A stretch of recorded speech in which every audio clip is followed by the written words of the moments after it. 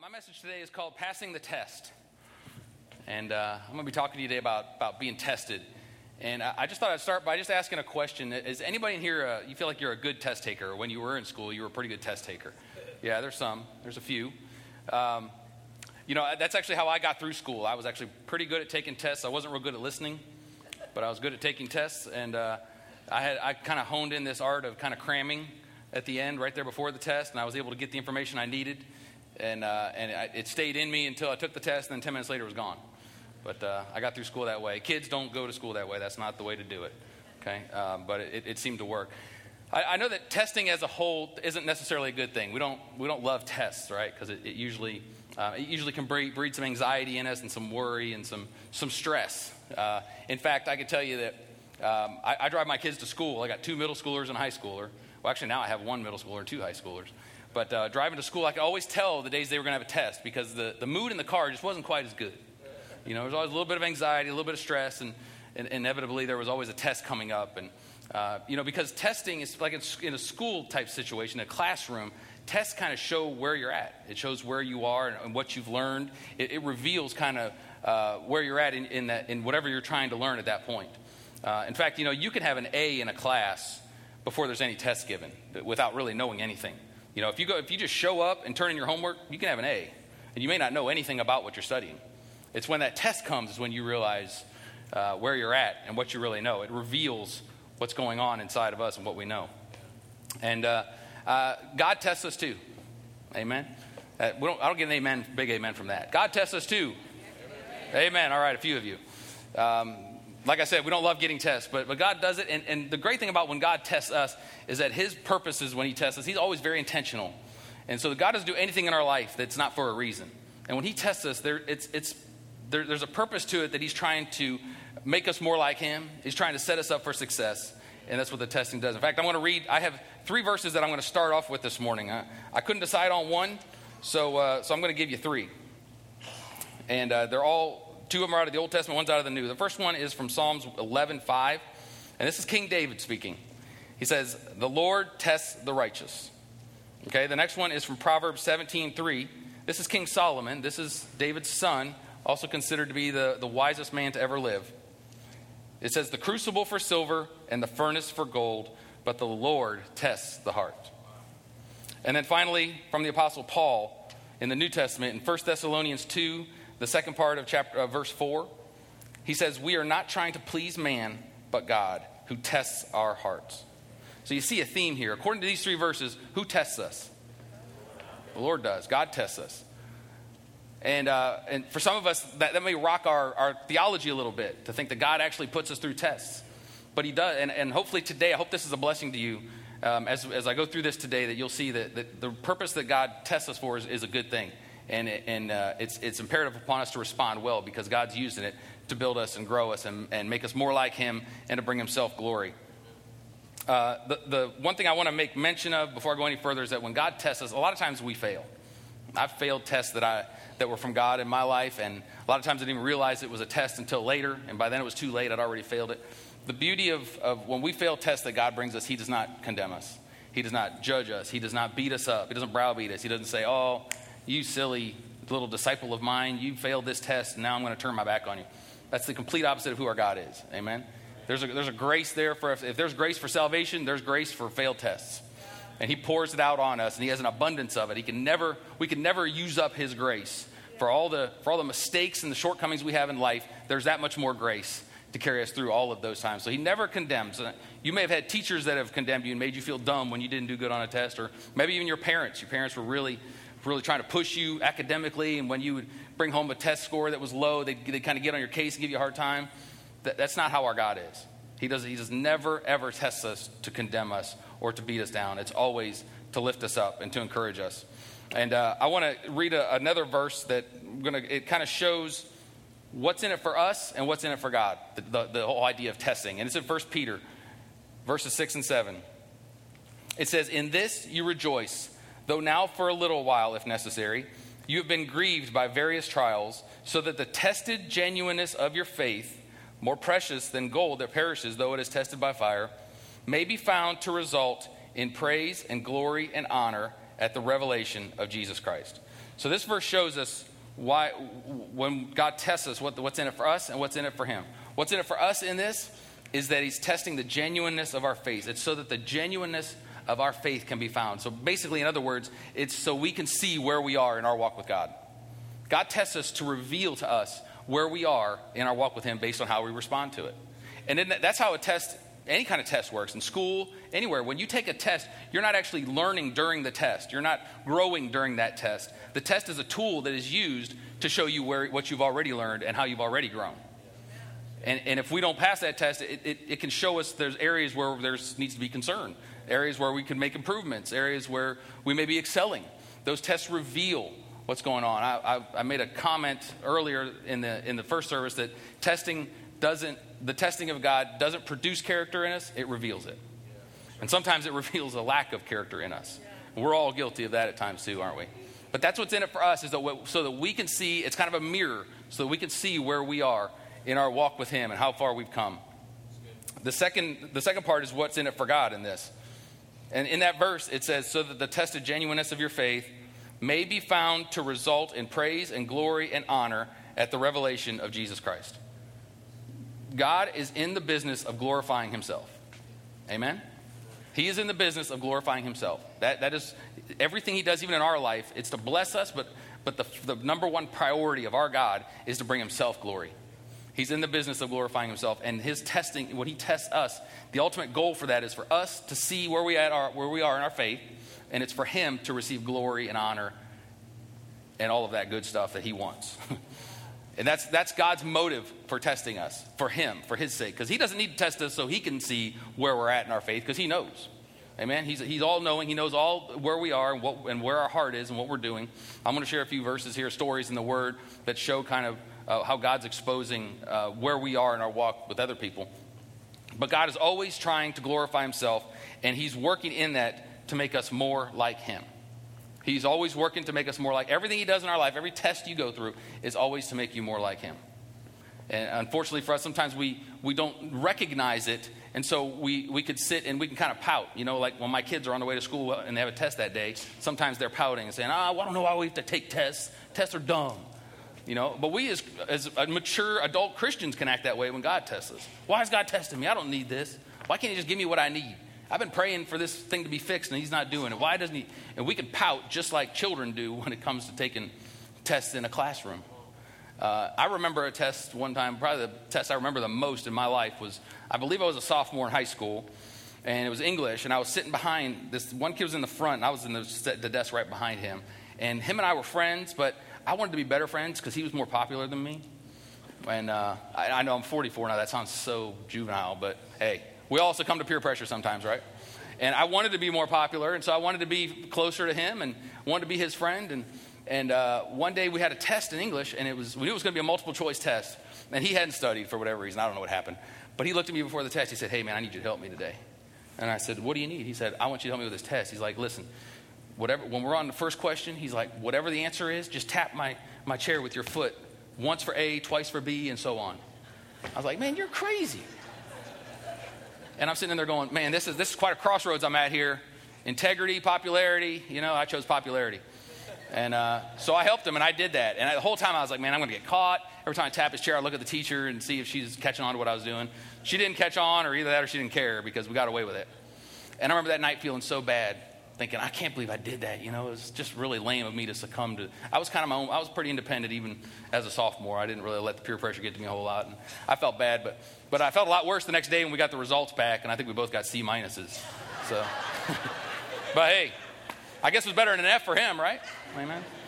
But that was a failed test that I had when I hit that crossroads. I failed that test miserably in more ways than one. But thank God for his grace. Amen. So I want to show you real quickly. I'm not going to spend a lot of time on this, but I want to show you the difference between testing, trials, and temptation. Because in the Word of God, it can be very confusing what we're going through, whether or not it's a test or if it's a trial or if it's a temptation. It can confuse us. And so I did a study on this. And frankly, some of these times in the Word, the original text, these test, trial, temptation can be the same word. So you really have to look at it contextually to see. And I'm not that good at studying, so I let somebody else do the studying, and I kind of read up on their stuff. And so that's what I want to show you today. And I want to start with temptation. Now, we all know what temptation is when we feel tempted. to do something we don't want to do. But temptation is always originate and are executed by and from the enemy or our flesh. Temptation is always from the enemy. You need to understand that today. Temptation, God never tempts us. He never tries to tempt us, because temptation is always something to draw us away from God. It's always drawing us to sin, to give in to something. A biblical example, that would be Eve in the garden. That Satan came to her as a serpent and tempted her to eat the fruit. She failed that test and ate that fruit. That was originated and executed by the enemy. Okay, that's what temptation is every time. But God cannot tempt us. And I've heard people say before, like, God's tempting me in this or whatever. God absolutely cannot tempt you. In fact, in James 1, it says in verses 13 and 14, when tempted, no one should say, God is tempting me. For God cannot be tempted by evil, nor does he tempt anyone. But each one is tempted when by his own evil desire he is dragged away and enticed. So that's where temptation comes from. It's from our flesh, which is ultimately from the enemy. It's the nature of sin. So temptation is always, always from the enemy. I think a practical aspect of temptation would be lust. Whether it's lusting over the opposite sex, or if it's lusting for money or power or fame, whatever it is, that desire, that lust, that's a temptation that's in us. It's always originated from the enemy. It's always executed by our flesh and the enemy working through us, trying to cause us to want something selfishly and to go after whatever that is. That's an example of temptation in our lives. And it never, ever comes from God. No way will that ever. God will never put, if you struggle with, sexual lust, God's never going to put you in front of a situation where you're going to have to struggle with that. That's never him. He doesn't do that. It's always going to be the enemy. Okay? And the next one is our trials. Now, trials are a little tricky because these are instances that are actually brought on by the enemy, but they're allowed by God. Okay? Things that we don't always understand sometimes. I think when I think of a trial, I think when you think of like traumatic things that happen in life that don't really make any sense, those are things I would consider a trial, where the enemy has actually brought it upon you, but God allowed it. And now, nothing happens without God allowing it. Amen? And we don't always understand why God allows it. It's not for us to always understand. The fact of the matter is he just wants us to trust him through it and be willing to look to him and trust him even when we go through trials. Biblical examples of trials would be like Job. Job went through a trial because the enemy, Satan, did those things to Job. He actually asked God for permission to do it, and he did it. And it was originated by the enemy. God allowed it, and the enemy executed it. Joseph is another example of trials. Joseph went through a lot of stuff. That was all the enemy. That wasn't God that did that. Now, God worked it out in the end for Job and Joseph in a pretty powerful, miraculous way. And that's the beauty of trials, is that God's always working to help us win in the end, to help us get that victory that he wants us to have. I think of things that in the practical, natural realm that are trials in our life. Sometimes it could be like a disease. Like cancer can be a trial. It's something that comes from the enemy, but God allows it. And you need to know, we all need to know that any disease that we may be dealing with in our personal body or in our loved one's body, that never originates from God. Never, never, never. Now, we know it's obvious that God allows it or it would never happen. We don't understand why he allows it completely, but we can trust him in that, right?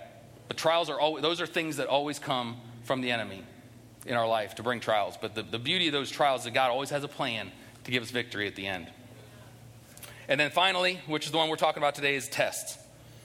Tests originate from God and are designed to reveal where we are on our journey of faith. So, temptation comes from the enemy, executed by the enemy. Trials come from the enemy, allowed by God. Tests are the only tough thing, I would say, in life that comes in our path that actually God ordains. God ordains the tests that we go through in life. A great biblical example of that is Genesis 22, where God tested Abraham to sacrifice his only son.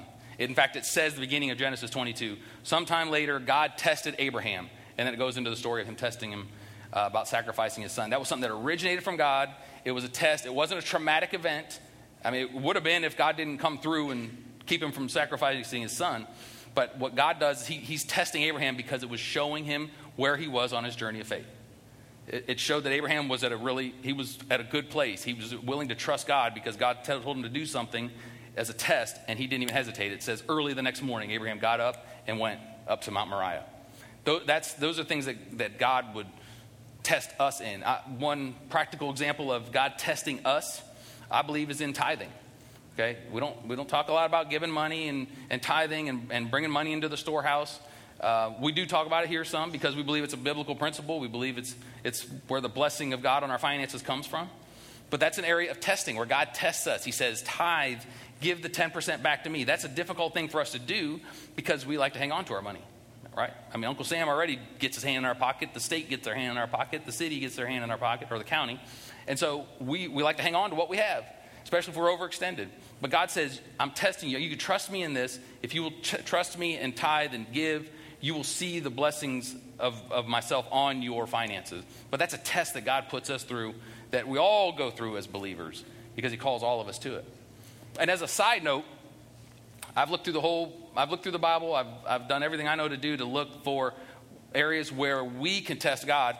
This is the only area where God actually says, test me, is in giving. He actually tells us, test me. He says in Malachi 3:10, he says, test me in this and see if I will not open the floodgates so that your storehouses will not be able to contain the blessing. It's the only place that God tells us that we can test him. So when God tests you, you go ahead and test him. The thing about us testing him is that it still requires us to give. So he wins no matter what. So that's a great test for God. Amen. But that is the area where God allows us to test him. So to cap off those three words, I would say to you that temptation is from Satan, and it is designed to destroy you or bring out the worst in you. And testing is from God, and it's designed to bring out the best in you. And so if you're going through a test today, and we have to figure out what we're going through, if it's something that is happening because of bad decisions we've made, or if it's because we're being tempted, or if it's something that God is ordaining in our life to test us, to show us where we are on our journey of faith with him. And if we know we're going through a test, then there's some really great protocols, some good answers for us in how we can proceed with that. And I'm going to get into that now. I'm going to talk about taking the test. And I'm going to give a couple biblical examples quickly of people that were tested in the Bible. The first one is Philip. He was one of Jesus' disciples. And I'm just going to read the verse. It explains itself. It's in John 6:5-6. It says, when Jesus looked up and saw a great crowd coming toward him, he said to Philip, where shall we buy bread for these people to eat? He asked him this only to test him, for he already had in mind what he was going to do. So here's Jesus seeing these people and wanting to feed them. This is the story where he feeds the 5,000 with the 5 loaves and the 2 fish. And Jesus, already knowing what he was going to do, decided to test Philip. And he said, Philip, what are we going to do? How are we going to get food for all these people? Because he wanted to see where Philip was he wanted Philip to see his heart and where he was on his journey with faith. And Philip responded to this test within the very next verse. Verse 7, it says, Philip answered him, 8 months' wages would not buy enough bread for each one to have a bite. Ooh, Philip, I'm sorry, you failed that test. That was the wrong answer. Because we know what happened. Jesus multiplied the food and everybody ate. Philip failed that test. And this is a small test, a short one, but the beauty of this is that Jesus did not condemn him. Jesus didn't say, Philip, you dummy. How long do you have to be around me before you're going to see that I can do anything? He didn't berate him. He didn't beat him over the head. In fact, I'm pretty sure Philip probably stood back and saw what happened, and his faith probably erupted by witnessing what Jesus did in that situation. Even though he failed that test, I bet you he didn't fail it the next time. He's not mentioned in the couple chapters later where Jesus feeds 4,000. But I promise you, he didn't say, Jesus, I don't know what we're going to do. You better figure something out. It did build his faith. And so for Philip, he saw where he was on his journey of faith. He saw the genuineness of his faith in that situation. The next one is the Syrophoenician woman. That's a long word. And it's in Mark 7:24. And let me just say, this one was a Gentile, and Jews did not associate with Gentiles. In fact, sometimes they even felt they were unclean to even be close to a Gentile. There was a big cultural divide here that was very common in that culture. So you can understand that as I read this passage in 24-30. It says, Jesus left that place and went to the vicinity of Tyre. He entered a house and did not want anyone to know it. Yet he could not keep his presence secret. In fact, as soon as she heard about him, a woman whose little daughter was possessed by an impure spirit came and fell at his feet. The woman was a Greek born in Syrian Phoenicia. She begged Jesus to drive the demon out of her daughter. Now there's the test. Here's Jesus' test for this woman. First, let the children eat all they want, he told her, for it is not right to take the children's bread and toss it to the dogs. Lord, she replied, even the dogs under the table eat the children's crumbs. Then he told her, for such a reply, you may go. The demon has left your daughter. She went home and found her child lying on the bed and the demon gone. The genuineness of this woman's faith was revealed through this test. And she passed with flying colors. She got her daughter healed, delivered from a demon, because of her response to this test that Jesus gave her. Now, we need to understand that Jesus making a comparison with the dog, this was not an insult. Okay, a cursory reading of this makes it look like, man, Jesus was really hard on her, talking about dogs. But he was doing this because of the separation between Gentiles and Jews at that time. Culturally, it was a way to make her understand what he was there for. It wasn't to insult her. She was not insulted. If she was insulted, she obviously probably would have responded in the such, but she was not. And so because of her response, it showed where she was in her walk, and consequently her daughter was healed. And she passed that test. Okay, and then the last one is Moses. And I'm going to spend the rest of my time on Moses and kind of use this story to talk about passing the tests that God brings in our lives. So pretty much most of you know the story of Moses and how he brought the children of Israel out of Egypt. They had been captive in Egypt for 400 years as slaves. God delivered them miraculously. Had the 10 plagues on Egypt. And finally, after the last plague where the angel of death killed the firstborn, the Pharaoh released them and let them go. And they went out into the wilderness, and God had them camp at the edge of the Red Sea. And this is obviously setting up for God parting the Red Sea for them to go through. But they're camped at the edge of the Red Sea, and the Egyptians see this, and it actually looked like the Israelites had been wandering a little bit, so they thought they were confused.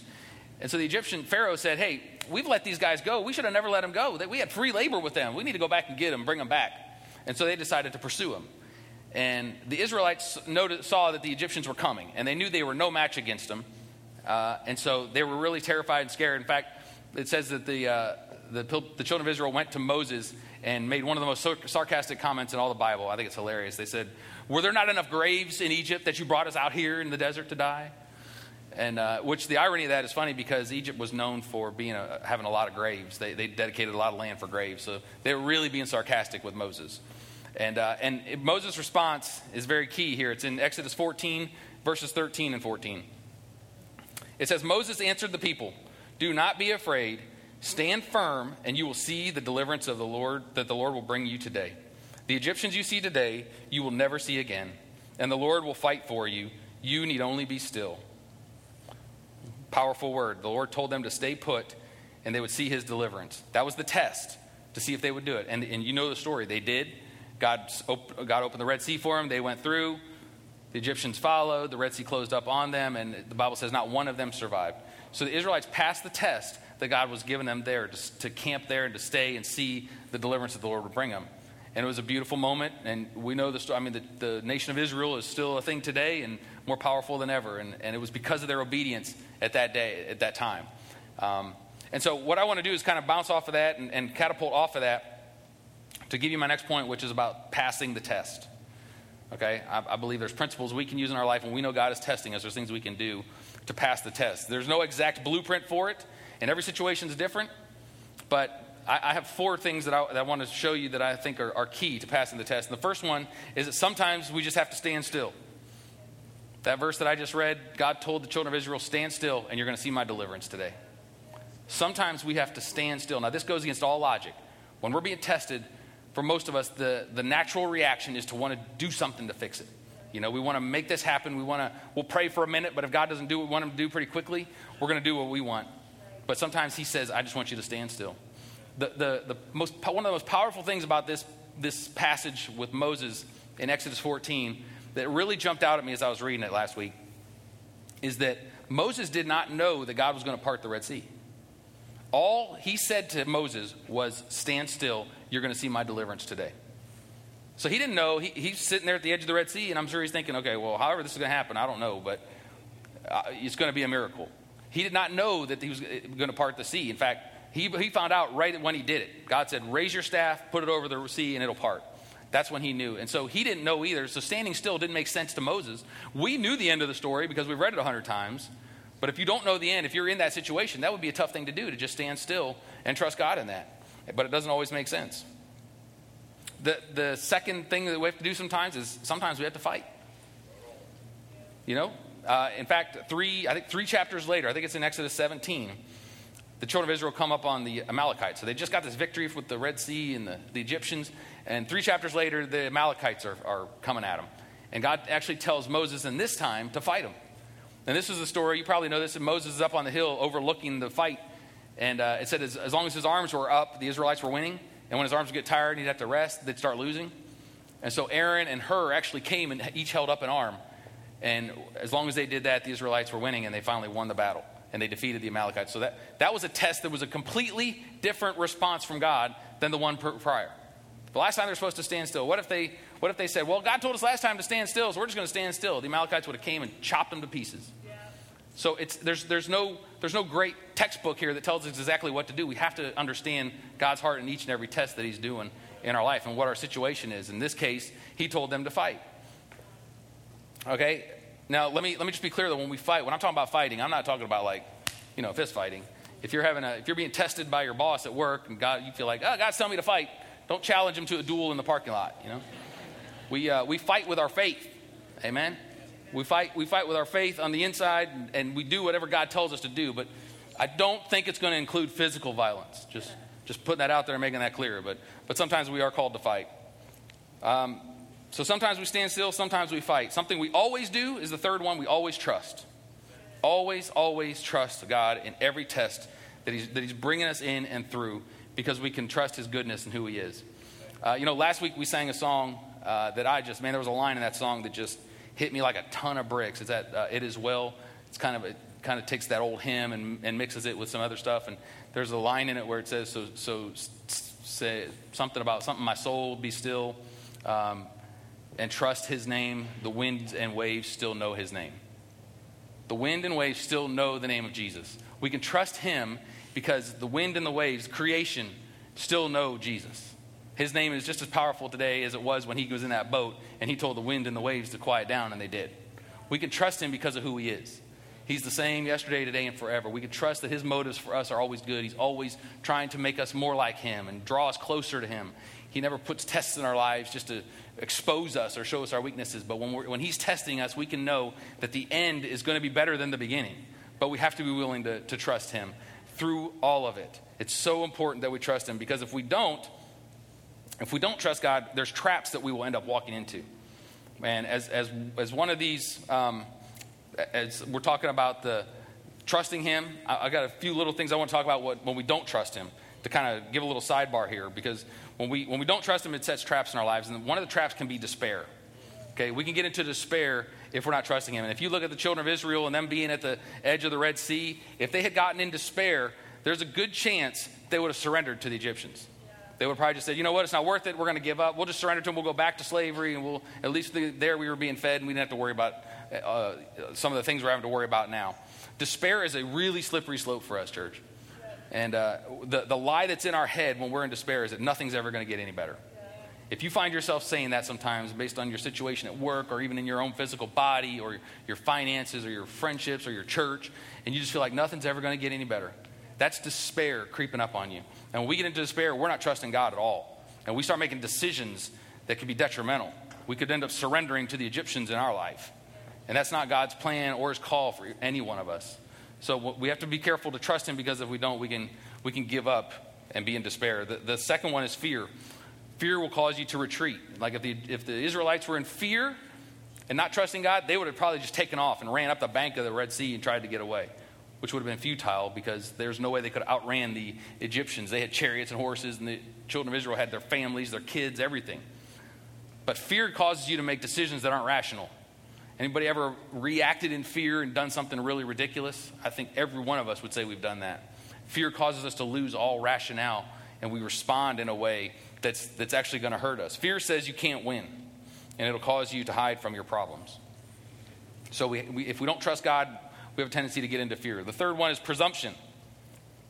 If we don't trust God, we can get in presumption. Now, if the children of Israel got in presumption, they would have probably turned and tried to attack the Egyptians. Because after all, God said he was going to deliver us today.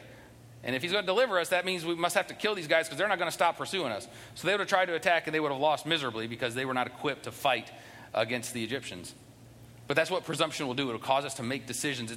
Presumption is all about based on what's logical, what makes sense to me, And even though that's an okay question to ask in a situation, a test that God's putting in our life, it's not the God. It's not the thing that we always base all of what we do on. Okay? There's a place for logic. I'm a very logical person. I think overly logical sometimes. I need to lean sometimes more on just trusting God and doing something that may not make sense.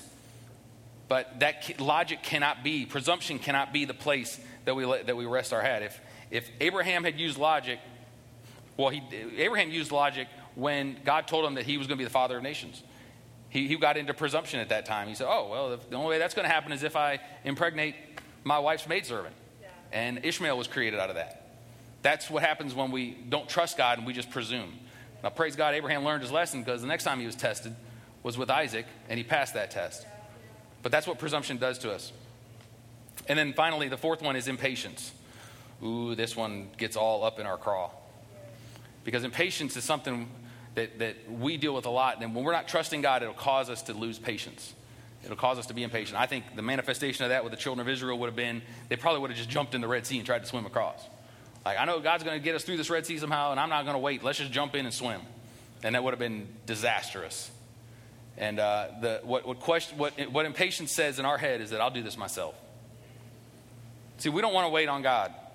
Do a sermon on waiting on God, you can hear a pin drop, because we don't like to wait, especially Americans. Amen. If you're here and you're an American, you've got everything in the world working against you waiting on God. We are a microwave drive-through society. Amazon, higher, faster internet, everything. I mean, everything in our life is designed to make things happen quicker. We don't have to wait on much in life anymore, do we? But God says, that's not how I work. In fact, getting through tests that God brings in our life always will include waiting. Always. Because God doesn't work on our timetable. He's working out things in us. And so he's working on his timetable. That's why it's imperative for us to learn to trust him, to be able to wait on him and say, God, if it was up to me, this would be finished yesterday, but I trust you. I'm not going to let myself get into impatience. I'm going to trust you. So then the last point, the fourth point about passing the test is preparation. And I'll finish with this. It's important for us to prepare for the test that God's going to bring in our lives. And like I said earlier, the test itself is never something, that's not a time for us to learn. That's not a time for us to try to grow during a test. If you take a test in a classroom, if you haven't learned it by then, you're not going to do well on the test. The time to learn is before the test. It's that time of preparation. Now, don't get me wrong. When I talk about preparation and we're training, we're working hard to be able to pass the test, it's not a works mentality. We're not trying to earn favor with God. We're not trying to earn our salvation. We're not trying to show God how great we are by working hard. What we're doing is we're preparing ourselves. We prepare ourselves in every other aspect of life. Why wouldn't we prepare ourselves in our faith when God's going to test us? There's nothing in our life that we don't have to prepare for. And you're never going to be as good at something until you've prepared for it. I was saying in the early service, I think I was 20, I decided I want to play guitar. I just want to learn how to play guitar. I've seen other guys play, and I thought it was really cool, and I wanted to play. And, I just fallen in love with Jesus like 2 years earlier and really loved worshiping. And I thought, man, it'd be great to be able to do it in my worship just by myself in my room, just me and the Lord, So I tried to learn how to play guitar. And I bought a guitar, and I bought a book that shows you how to learn how to play. And, I sat down on my bed, and I remember trying to hold chords and strum, and it sounded like somebody was torturing 3 cats. It was not good at all. And but after about a week of practicing for about an hour a day, I could do about 3 chords. I could play songs that had 3 chords as long as they weren't bar chords, And after about a month, I could play a few more chords and switch and not sound horrible. And after about a year, I was actually pretty decent.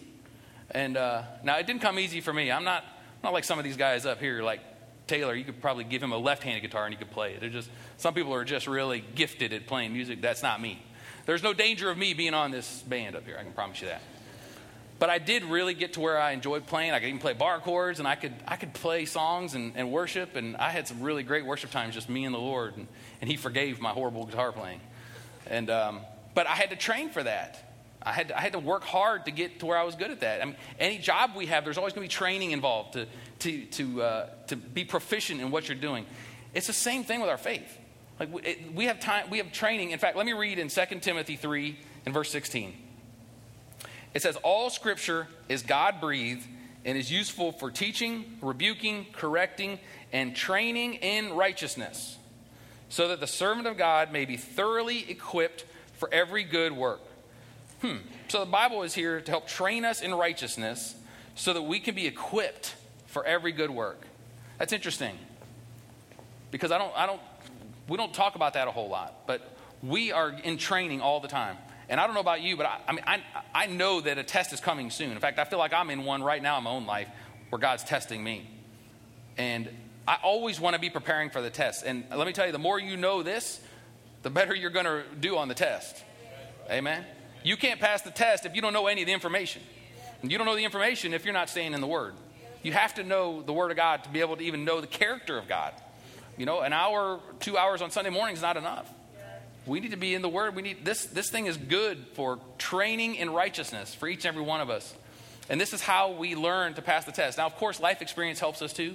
You know, you fail a test once, chances are you're probably not going to fail that test again. Sometimes we do. Some people don't learn. I have a couple family members that just can't seem to learn. They keep failing the same test over and over. But for the most part, we try to, after that, we fail the first time, we try to learn our lesson and we try to do better the next time. And we do learn from those situations that come into our life. But the Word of God is here for us to be able to train in righteousness so that we can be equipped. Does anybody here want to be equipped for good works? Yeah. Amen. I mean, that's what I want. That's a desire of my heart, is that I would be equipped to do the work of the Lord that He has called me to in our life. And God wants us to pass the test. And it's so important for us to be intentional about growing in our maturity to the point that where we actually want to pass the test in a way that will honor Him and bring glory to Him. And it will also reap benefits for us because it'll make us more like Him. Amen. I'm asking you to stand with me as we close this morning, or this afternoon now. If the praise team and the worship team could come, and the prayer team. I'm going to sing a song just for a couple minutes as we have altar time here. I want to invite you to come to the altar. If you'd like somebody to pray for you, feel free to come to somebody that's up here and they'll be happy to pray with you. You can come and find a place at the altar and pray by yourself. I just want to encourage you today. I want to give you a takeaway that I want you to take with you today. And I'm going to make a statement that I believe can stick with you. And that is that walking into the promise that God has for you in your life is virtually always going to include testing. If you want to walk into the promise that God has for your life, it's going to include testing. That's who He is. That's His character. That's how He functions. The key for us is to be ready for the test, and also that if that test comes and we fail it miserably, to not let it derail us, but to be able to receive that grace that God gives us, and to be intentional about growing to where the next time that test comes, we can pass the test. We can trust Him because the winds and the waves know His name. We can trust Him. Now, the good news is, I was saying God is always in the business of glorifying Himself. The great news about that is that when God is getting glory, we're getting to reap the benefits of it. In Exodus, it says multiple times when God's talking to Moses about delivering them, his reasoning in all of it, He says it multiple times, is I'm going to bring myself glory. I'm going to show my glory to the Egyptians, and they're going to know that I'm God.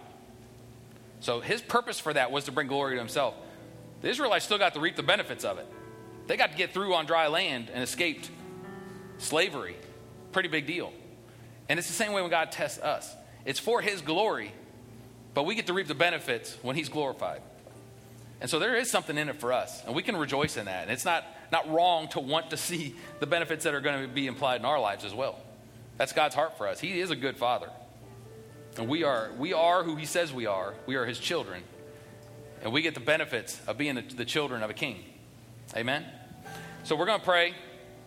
I just want to encourage you to come up. I want to pray over us, and then you can feel free. You can come now if you want, but I'm going to pray, and then we're going to have just sing a verse or two of this song, just reminding us that we can trust in our God. So if you guys would pray with me.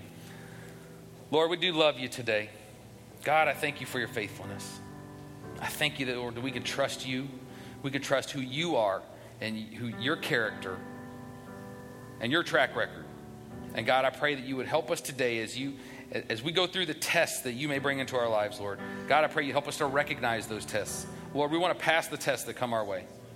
And Lord, we trust You that when we fail, that we know that it doesn't derail us, but that we can trust You, that we can walk in Your grace and know that today is a day, but tomorrow is another day. And God, I pray You would help us in that. Help us to have Your perspective in every test that we're in, Lord. I know there's a lot of people in this room today that are going through tests. And I pray, Father, that You would help them to walk through these tests in a way that they could pass them.